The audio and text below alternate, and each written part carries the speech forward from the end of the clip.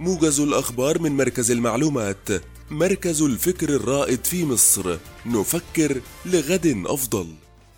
انطلق اليوم الأحد سباق الانتخابات الرئاسية 2024، والتي من المقرر أن تجري على مدار 3 أيام من 9 صباحا وحتى 9 مساء، وتحت إشراف قضائي كامل.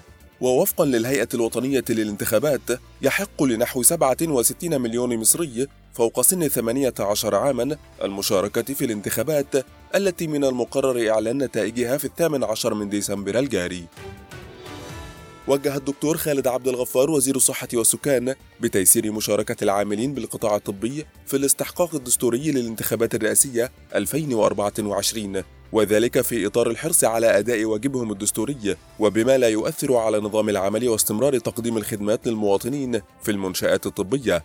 وأوضح المتحدث الرسمي لوزارة الصحة والسكان أن الوزير اطمأن على جميع استعدادات الوزارة لتطبيق خطة التأمين الطبي للانتخابات الرئاسية، حيث استمع الوزير لشرح مفصل عن خطة التأمين الطبي بجميع اللجان العامة والفرعية للانتخابات، بالتوازي مع استعدادات المستشفيات والمنشآت الطبية الواقعة بمحيط تلك اللجان.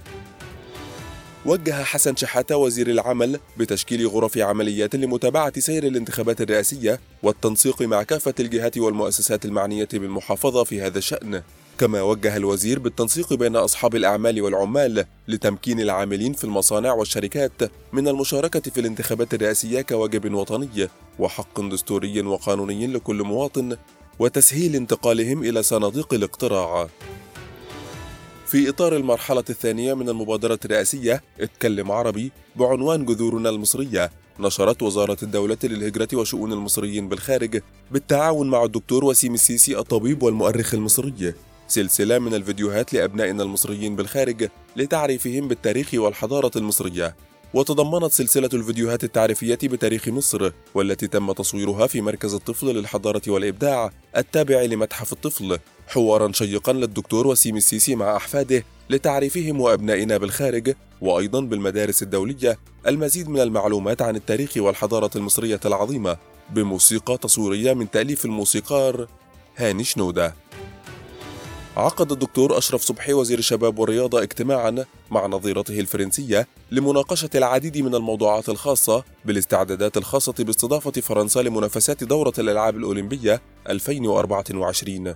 وخلال الاجتماع تم الاتفاق على عدد من الموضوعات الهامة ذات الشأن المشترك، وجاء أهمها في التنسيق خلال الفترة المقبلة في تنفيذ عدد من مسارات التعاون المشترك بين مصر وفرنسا، والاتفاق على كافة مشاركة عدد من الشباب المصريين في كافة الفعاليات الخاصة بالدورة، وذلك بغرض التدريب والتأهيل، وكذلك المساهمة في أعمال التنظيم الخاصة بالدورة وكافة فعالياتها المصاحبة.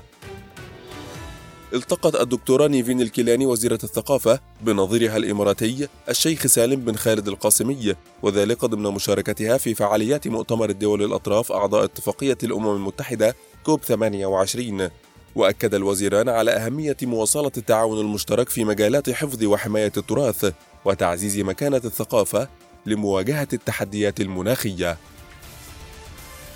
شكرا لاستماعكم موجز الأخبار من مركز المعلومات. نفكر لغد أفضل.